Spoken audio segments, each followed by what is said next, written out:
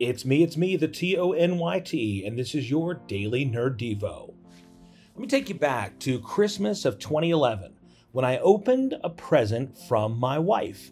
It was a Hot Toys DX09 Batman collectible figure featuring the likeness of renowned actor Michael Keaton as Batman from the 1989 movie Batman, directed by Tim Burton.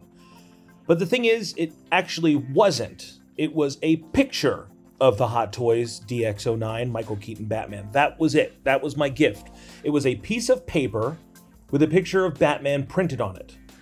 And as the vision of sugar plums quickly boogied out of my head, the look of Yuletide confusion on my face prompted my wife to let me know that the figure didn't actually come out until February, but that it was bought and paid for and mine, and that I could start clearing shelf space for it now.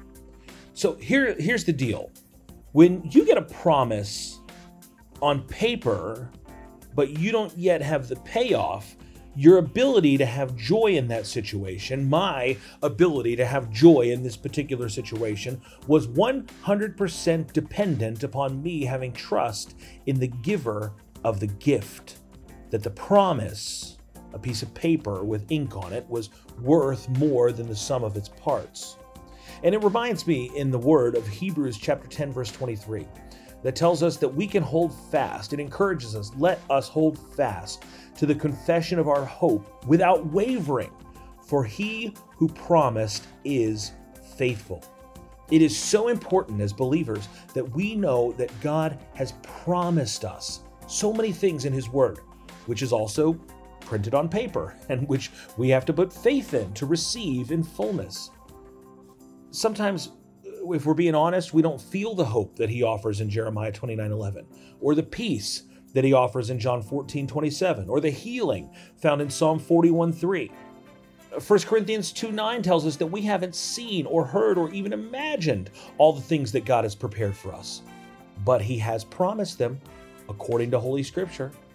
So clear off a space on the shelf of your heart and be ready to receive his best, and know that your ability to have joy in those gifts is 100% dependent on you having trust in the giver of the gift.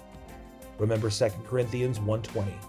All of the promises of God in him are yes, and in him, amen, to the glory of God through us. Well, that is all the time that we have for today. If you want to hear more Nerdy Devos every weekday, hit the subscribe button wherever you listen to podcasts. You can also come hang out with us on our Facebook group, the Nerd of God Squad. I'm Tony T for the Daily Nerd Devo. Until next time, I ain't gotta go home, but I can't stay here.